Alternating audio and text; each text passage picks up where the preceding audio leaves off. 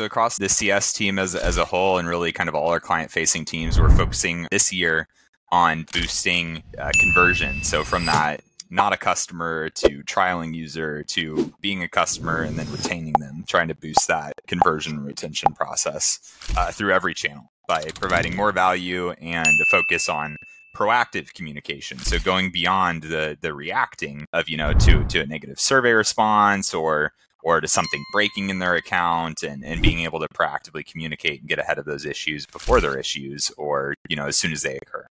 You're listening to Caffeinated with host Nathan Resnick, the show where we help companies level up their customer service to turn this expense into a profit center so you can increase revenue and drive customer happiness. Hey, welcome back to another episode of Caffeinated, brought to you by Caffeinated CX. Today we have Elliot Fox on from SimpleSAT. A lot of you probably heard of SimpleSAT as the go-to customer satisfaction platform. Elliot, thanks so much for joining us. Thanks for having me, Nathan. It's good to be here. So I want to dive in because maybe some listeners have not heard of SimpleSAT. Give us the overview. What does SimpleSAT do? Give us the background of the company, the size of it today, what it looks like, all that fun stuff. Yeah, so I'm sure everyone's familiar with the survey solutions that have taken off, on the back of your receipts in the bathrooms and airports and all that noise. SimpleSAT's essentially the same thing. It's a survey company, but we're primarily web-based, and we're trying to make it as accessible and as easy to use and as simple to use as possible. So when we started the company about 6 years ago, we were focusing specifically on like IT companies, kind of small, service-oriented, and a very cost-effective solution for them. But we've been scaling from that kind of starting point and going after bigger SaaS companies now and wider use case and trying to kind of angle and position ourselves to be to go upstream and get to bigger markets with a survey solution, kind of like a like SurveyMonkey or something like that. But just trying to keep it as simple as possible and to have all that survey data coming into one place. Got it. Makes sense. And for a company that's listening, why does customer satisfaction surveys matter? What are kind of the main data points that you're asking, or what are kind of the most useful data points that you see customers asking? Yeah, so I think most companies know just how important customer feedback is, and when you're a small company or maybe you have a very close knit, tight relationship with your customers, it might not be necessary to survey them because you're already having detailed meetings and whatnot. But past that point, when you start to have more employees and you want to assure that you're offering quality service, it's really important that you're surveying off of the interactions your staff are having, and it just serves as kind of that security tape of making sure that, you're offering your service and it's meeting your quality standards each time. And that if there is something, God forbid, some mistake or interruption of service or something that happens, that survey will basically allow you to react to that. It'll let you know what's going on and it'll give you a chance to make things right. Hopefully before the customer is at their, boiling point and it's too late to repair things. Got it. Makes sense. And then in terms of how SimpleSAT works with different ticketing systems like Zendesk or Freshdesk or whatever it may be, what does that interaction look like? Are you natively integrated? What does that look like from a integration standpoint as well as from like an implementation standpoint? And then follow-up question would be kind of, I know Zendesk and some other ticketing systems have a customer satisfaction survey type of product. How do you make yourself different than that offering? Really, one of the really cool things about SimpleSAT is that, if people come to us and they have a use case or they have an idea of how it should work or how they want it to work, we'll listen to our customers or our prospective customers that are going into demos, their use cases. And we like to work with them to figure out, an ideal way to get them to that solution they're looking for. So there are definitely like easy canned approaches. But we're open to, outside of the box ideas and workarounds to try and, match the ideal use case for our customers. But typically with service desks, it uses an HTML embed, which you put inside of an existing email notification, or more complicated ways usually involves the API, and there's some sort of data connection going around. And maybe we would send the emails for our clients instead of the service desk software sending the emails. But those get a little bit more involved. And then for your additional question about what's the advantage over the native survey solutions, I think what you see with softwares that try to do everything in one solution is that they maybe do everything, but most of it is at its most basic implementation. So if you have a CRM, right, they're trying to do too much basically, and they don't have the resources to focus specifically on surveys to make it work, 100% well for all the different use cases that are out there. And hopefully that's where we can come in and, make things different. And we can work with all the use cases out there. And if there are use cases we can't work with, we're very interested in knowing about those and looking into those and, seeing if there is a solution for those. Makes sense. I want to talk about, your experience and your thoughts as a whole when it comes to customer service. I know a lot of CX leaders have asked about AI and how AI is implemented correctly in a support team, what your thoughts are on AI. I mean, from what you've seen in the CX world, what do you think of AI right now, and what kind of implementations have you seen? AI, well, I mean, it's hard for me to speak in generalizations. I don't know for every company, at least for our company. I know that AI is it's a little premature to be exposing that in our support operations to our customers. I think we'd want to make it, work a little bit better, or we just don't in our support system. We don't have a lot of repeat questions, like basic questions that a bot could answer really easily and do effectively and save the work from a support person. Most of the support issues we have are, it's like technical troubleshooting where you're diving through error logs and trying to, find a solution, or, people are pitching use cases and it's part of a bigger discussion usually that might get routed back to our sales team or something like that. The way I see AI for it to be used most effectively right now is more in terms of like enablement or in a supporting capacity to help, with drafting or making some documents or, rephrasing a response for support agents. So it's in that kind of assisting role. There's still the opportunity for the agent to provide that quality control check to make sure, the content is informative and is still providing value. Yeah, it makes sense. Yeah. I mean, from what we've seen at Caffeinated CX, AI is great in terms of superpowering support team members to potentially auto draft responses, have thank you automation, stuff like that. There's a lot of AI workflows that we've seen unlock a lot of efficiencies.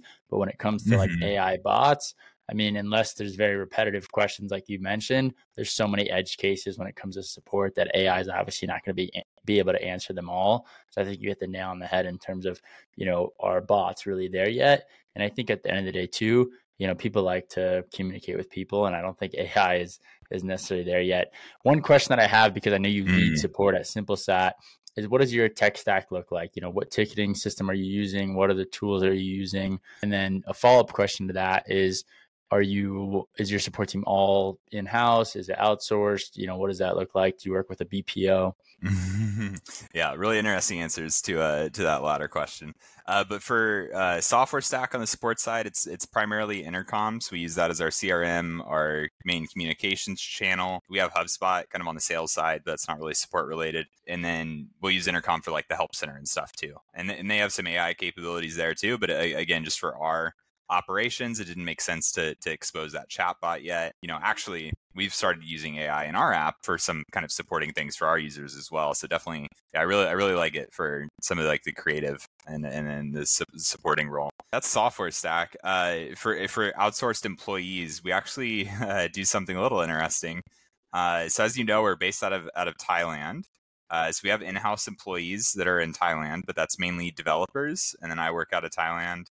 And then we have our support staff, and I would say more junior level, kind of like entry level non-developer staff are all based out of the Philippines, but they're also in-house because we have a branch in the Philippines. So kind of outsourced, kind of in-house. I don't really know what you call that. Got it. Yeah. I mean, it sounds a little bit of a hybrid in terms of you are a international company and you have your own team members in Thailand and the Philippines, which I think is a really unique approach. And I know a lot of larger organizations take that approach. I think for many, 7-8 figure SaaS companies, a lot of times it's a bit challenging for them to go over and hire their own team. So they often work with a BPO, but we've seen it done both ways. And I think for the more technical support, of course, that's, pretty much always going to be full-time in-house, which I think is really important to keeping, quality of support high. We had started with a BPO, but it's just about, if you really want to grow and nurture your staff and you want to keep them, you got to get them out of that BPO sphere. You have more control over that relationship, make sure they're properly incentivized. Yeah. Let's talk about that. So did you recruit people out of that BPO, or did you just decide to hire direct based on your own recruiting initiatives? No, we hired them out of the BPO. We found some people we really like to work with, and then we negotiated and like how do we hire them out from you? How do we set up a business? Like we want to, they kind of helped us that process. Got it. Interesting. So can you walk us through that process? So you set up your own entity in the Philippines, then it sounds like, and then, had to negotiate some sort of agreement to hire those people directly from the BPO? Yeah, I mean, it just sounds like we broached the conversation with them. I wasn't too involved in that process. We also have a parent company, so we have kind of like our HR is with the parent company. So I think they were helping with that process as well. But yeah, so I wasn't directly involved. I can't really say more than that. Got it. Makes sense. And then in terms of main metrics that you track as the head of customer support, what are the main metrics that you're looking at either on a daily or weekly basis? I guess primarily through Intercom. Yeah, so the canned reports that Intercom provides makes it really easy to track median response time and median first response time. So we look at those really closely for KPIs, but we realized that when we began, looking at those weekly and emphasizing those so heavily, like we saw improvement, but we were still getting, some negative CSATs. And it made us realize that it's not just like the average or the median that you need to pay attention to, but it's really the outliers, which are important. So the median helps with, reducing the number of outliers, but then every single outlier is potentially a failed support interaction that could have gone better, or, training opportunity to put a positive spin on it. Got it. That makes a lot of sense. In terms of initiatives for this year, 2023, what are you focused on in your support team? Is there certain initiatives you're working on? What does that look like? Yeah, so across the CS team as a whole, and really kind of all our client-facing teams, we're focusing this year on boosting conversion. So from that, not a customer to trialing user to being a customer and then retaining them, trying to boost that conversion and retention process through every channel by providing more value and a focus on proactive communication. So going beyond the reacting of, to a negative survey response or to something breaking in their account, and being able to proactively communicate and get ahead of those issues before they're issues, or, as soon as they occur. How do you think a support team can translate, product needs well to a product team or sales team, right? Because I think support a lot of times, like you're saying, you're kind of the first line to get negative feedback or a product request. What's the best way to go about translating that into a feature request or a sales request? How do you find support, product, and sales working in the best way possible together? Yeah, so the way that works for us is to have our support agents be responsible for making sure that those things get tracked, so they get input into a data collection system. We use Product Board for that. It does like a public product roadmap that you can show and share with your customers. It also tracks feature requests that you submit to it. It can categorize it, and then you can look at things based on user demand. So the way that our staff does it is they'll actually tag a specific message within a conversation in Intercom, if it was a feature request or if there was maybe like a bug mentioned or something, and then they'll leave a note kind of describing what the feature request is, and then all that information just flows into Product Board, where somebody will categorize it later, and then it'll be all be tracked there and ready for our product team to digest and to use in sprint planning meetings. Got it. That's awesome. We'll have to check out Product Board. As we wrap up here on Caffeinated, Elliot, one question that I like to end with is a time that you get to ask yourself your own question and answer it. So I don't know if there's a question that's top of mind that you think a lot of CX leaders would like to hear, but anything that comes to mind around, support or success or startups in general or life in general that, you want to answer that's top of mind. I guess one thing that I've been thinking about, lately, just with my personal situation and work environment, it's been about, how do you avoid burnout, and it's about finding, a sustainable work-life balance, a happy medium to where you can be effective long-term without, one side dominating the other, and still looking for that balance, but I feel like I'm getting closer. Nice. There we go. Elliot Fox, well, thank you so much for joining us on Caffeinated, brought to you by Caffeinated CX. If people want to follow you or learn more about SimpleSAT, where can they find you?